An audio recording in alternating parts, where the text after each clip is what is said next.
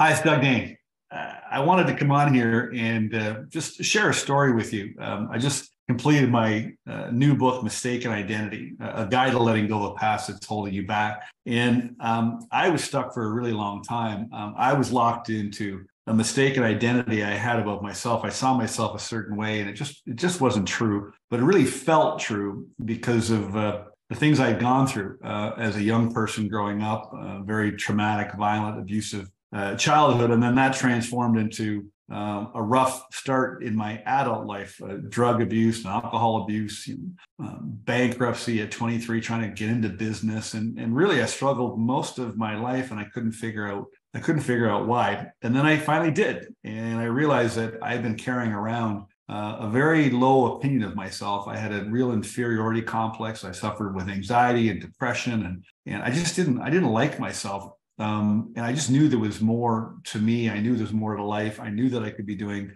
better, but I just didn't feel good about myself, and I didn't really believe in myself. And that, of course, if you have that kind of an opinion of yourself, you really, really struggle. So anyway, I just wanted to come on here, and I wanted to invite a young friend of mine on. His name is Lane Bell, and I met him a couple of years back, and we got talking about where he was at in his life and what he was doing, and some of the challenges he was facing at the time, and where he had come from. I wanted to find out what his mistaken identity was, and so I want to talk to Lane about that today. It's a really cool story, and I think if you're watching here, you may relate, and you'll start to see maybe where your mistaken identity is holding you back, where it doesn't have to. And so, Lane, I want to thank you for taking some time to come on here. You're looking sharp today, all dressed up. Yeah, thank you. I appreciate it, Doug. That's awesome. Well, how you doing? I want to just start with what was it like for you as a young person? What was your experience, your perspective as a young person growing up, and how do you feel you got off track, or what happened that got you off track, you think? That's an excellent question, man. I can remember from when I was a kid. One of the very first earliest memories that I have was I used to play soccer. I loved it, but I was so afraid of what people thought of me. And so I remember I was probably, I want to say 4 or 5 at the time. We were playing outdoor soccer. And I was so afraid of what people thought of me that I used to hide on the sidelines on a chair under a blanket away from everybody else, which now that I look back at it now, everybody was probably already looking at me and thinking about me. And that kind of carried on into school.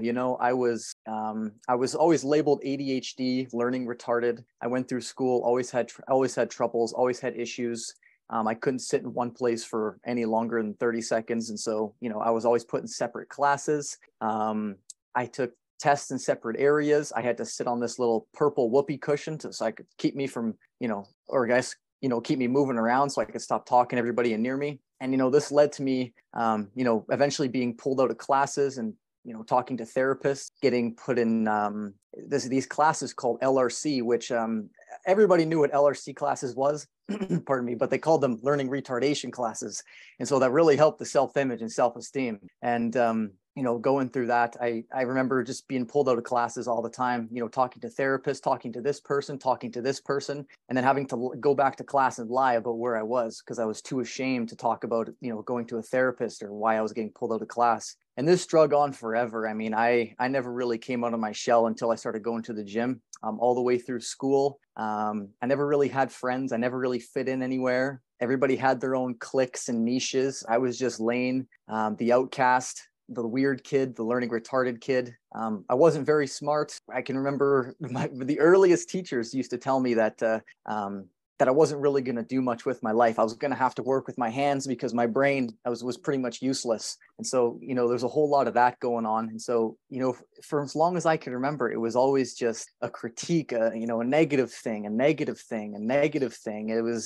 And then I started to take those things to be truths because I didn't know any better. I started to accept those things to be true about me, true about, I wasn't good at math. I wasn't good at social studies. I wasn't good at anything. And so I was told that my memory was terrible. And so lo and behold, I did a memory test and I scored bottom 1 percentile of everybody my age. Right. I didn't really believe, I believed that I had a terrible memory.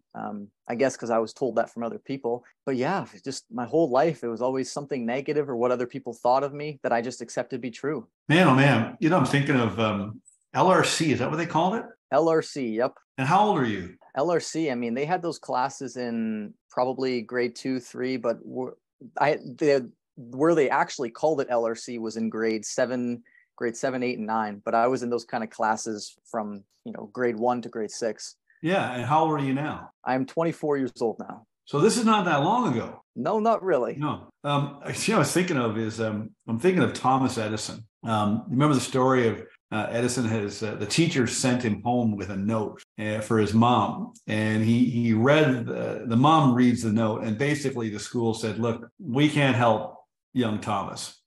He's got real learning difficulties. You're probably better off, schooling him at home." And mom reads the note to him and reads the note as if it says, "Thomas is really, really special, and we just can't. He's so smart. We just don't think we can teach him well. We think he'd be better off at home." And of course, everybody knows Thomas Edison. And it's crazy. Now, you're not the only guy that would have experienced this. It's not like your story's not isolated. Like, this is a very common problem for young people, not just in school, in all kinds of areas of people's lives. We get convinced that we are or we aren't something, and you just believe it and you go with it. So, all right, so that's kind of we got a clear picture on how this all started.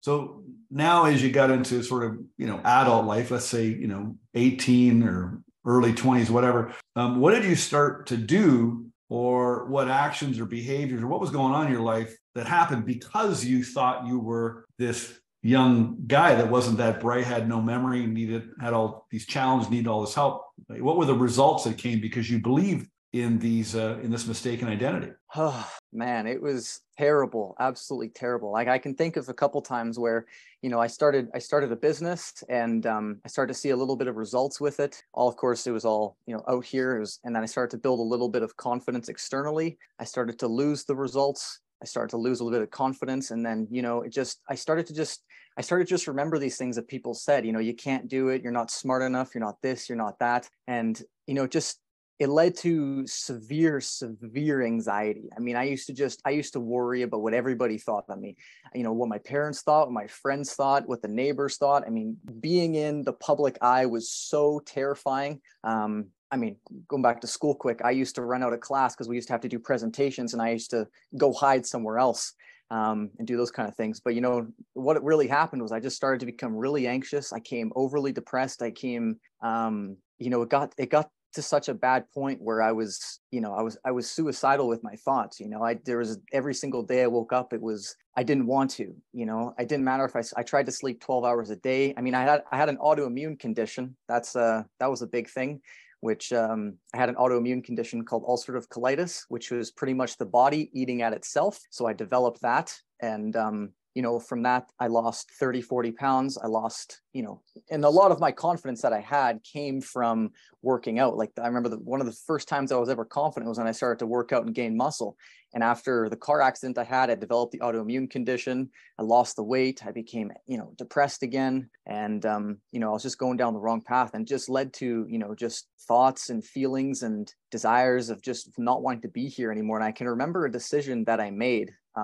I gave myself 2 weeks, and I made this decision. I said, you know what, if this is what life is like, and if this is the way life is going, and I'm always worried, I'm always concerned, I'm always living in fear that I don't want to do this anymore. So I made a decision, and it was, if something doesn't get better and something doesn't change in 2 weeks, I quit. And, I went as far as writing letters to my friends and family, that I was planning to leave them.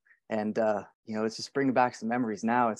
It was tough, but that's kind of where it led me. It's interesting. I'm watching you talk here, and somebody that's watching you right now in this video, they wouldn't see you as that guy. I mean, on the outside, you got a great energy. You're good looking. You're well dressed. You're a great communicator. You're very articulate. You're a good person. I know that about you. And most people would look at you, and they would have no idea that that's what's going on inside, and that. A lot of people suffer, I suffered a long, long time. I became a great actor. Like, you wouldn't have known it. When I went public with my story in the newspaper, people were shocked because I just got really good at hiding it. And this mistaken identity that we have, and we try to cover up what's really going on and how we're thinking and feeling, it causes some real conflict for us. And that presents itself, as you said, anxiety, depression, presents itself in our physical state, and to a point where you're even suicidal. Now, I remember, my office here is just outside my living room. I remember walking around on a weekend, and we had a conversation. Remember that conversation? Which one? We've had a few. Well, you told me a lot about the story and all the things that you had gone through and what you were thinking, and I just started changing your mind. And so, do you remember that? Do you remember the conversation? Briefly, a little bit. Briefly, okay. Well, how has your mind changed now about you and all of this? Completely changed. I used to listen to you. I still listen to you every friggin' day. I'm always taking in your content. And I started to just realize that I am absolutely special, right? I am God's highest form of creation. I'm a gift. I got a mirror right here. So I look in the mirror, and, for once, I actually love the person who's in it. When I smile, I'm not trying to hide the smile. I'm not afraid. I'm not ashamed. I'm not worried. I'm not worried or anxious, or I'm not living in fear anymore. I can go out and, truly be me. Which makes you think of a quote. I've got something here, you've read it a couple times, and it says, if I want to be free, I've got to be me, not the me you think I should be, not the me I think everyone else thinks I should be. But if I want to be free, but if I want to be me, I've got to be free. So I better know who me is. And so, what you really helped me do was learn who me was, that I was this infinite potential being. I can do anything. I'm special. I'm a gift. I have these higher faculties. I have this success mechanism within me. I'm literally programmed to succeed. There's no reason that I should be feeling these feelings of inferiority, of lack, of, looking in the mirror and hating that person and just running away from every mirror. So, it's completely changed. I'm so much more happier. My business has changed. Everything's growing. The way I look at myself is completely different. The way I see and view others is completely different. And it's been a godsend. It's been absolutely amazing. That makes me happy. I can relate to what, you've been through. We have different stories and stuff, but very similar results and feelings and things like that. And, since I've been trying to figure this out and help other people figure it out, there's just so many people that don't believe in themselves, or they've gotten locked into what I call this mistaken identity because of what you were told and how you were treated and the things that happened to you that you bought into when you were young, and you get locked into this and you're really, really struggling. I think, a huge percentage of the population is suffering in some way, shape, or form, some more severe than others, in your case and in my case with our stories. But I think it's just wrong that people are struggling. People they don't believe in themselves. They don't feel very good about themselves. They can look at their life and their situation and circumstances and have evidence as to why they shouldn't feel good about themselves. And they just get locked into this idea there's something wrong with them. The only thing that was wrong with you is what you believe. That's it. And I remember talking to you, and I got you to tell the story. And if you listen to people very carefully, you can spot two things. You can spot the lies that they believe about themselves, and you can also spot and feel the truth about who they really are. And so you're right. You are engineered for success by your creator. You are God's highest form of creation. All those things are true, but we also got to bring it down to just our day-to-day basic level, and we got to get clear on who we really are. And I think people have to stop trying to be somebody they're not. That creates conflict, and in a lot of cases, in your case, you were trying to be somebody you weren't to cover up, and then that causes real conflict, and people struggle. So how would you, if somebody like you is watching this right now, young or old, what would you want to say to them? What's one point you want them to take away that would get them to take some action? That's a really good question. And what I'd say is, I think a little bit about what you said to me was that, you are loved, you're loving, you're worthy of love, you deserve it. And truthfully, we can do anything that we want. I absolutely believe that without a shadow of a doubt. But really start to evaluate what you believe about yourself, like what feels good and what what doesn't feel good, right? Like a big thing that I did, Doug, was I started to, you started to tell me these beliefs about myself, and I started to just those felt good. And I was looking at the beliefs that other people told me that I was in the past, and those didn't feel good. And so I just want to urge people to move to what feels good and further away from what doesn't, and really believe in yourself and start to understand who you are, because you are God's highest form of creation. You're literally a gift. You have gifts. You're so special. You're unique. There's nobody like you. There will never be anybody like you. And, you know, you have a special story and you have special gifts that you can share with the world. I love that. I always say that the truth feels good, the lie feels bad, and so we just gotta stick to what feels right. And unfortunately, we've just bought into some things about ourselves that aren't true, and we've operated from that perspective. And obviously, because your attitude or your identity or your self-image, whatever you want to call it, that really governs and regulates everything in your life. So no wonder if you're struggling, if you're failing. I always say to people, listen, if you're not happy and life is a struggle, don't get locked in the idea there's something wrong with you. There's just a few things wrong that you believe or what you were told that has controlled the way that you think and the way that you operate. And it's not very hard. It's not difficult to get to the truth about who you really, really are. I put this book together because I had struggled a long time. And of course, I broke through all that and you know, came from a pretty severe story where people go, like, how did you go from that to this? And I couldn't tell you what I did. I mean, I knew what I did, but I couldn't tell you what I did. And so for a long time in my mind, I've been putting together, you know, my thoughts and also applying things, testing things, trying to figure this out. Suffice to say, it took me way too long. It's not that complicated. It doesn't take very long. It's not even that hard, actually. But I made it hard because of where I came from and what I believed. And you really can. Your life can change. Your opinion of yourself can change quickly. I just got to get you to meet your real self. That's the cool thing in this book. You get to meet your other self, your true self. Then you'll learn how you got this mistaken identity and how you can let it go and start to see the truth about yourself.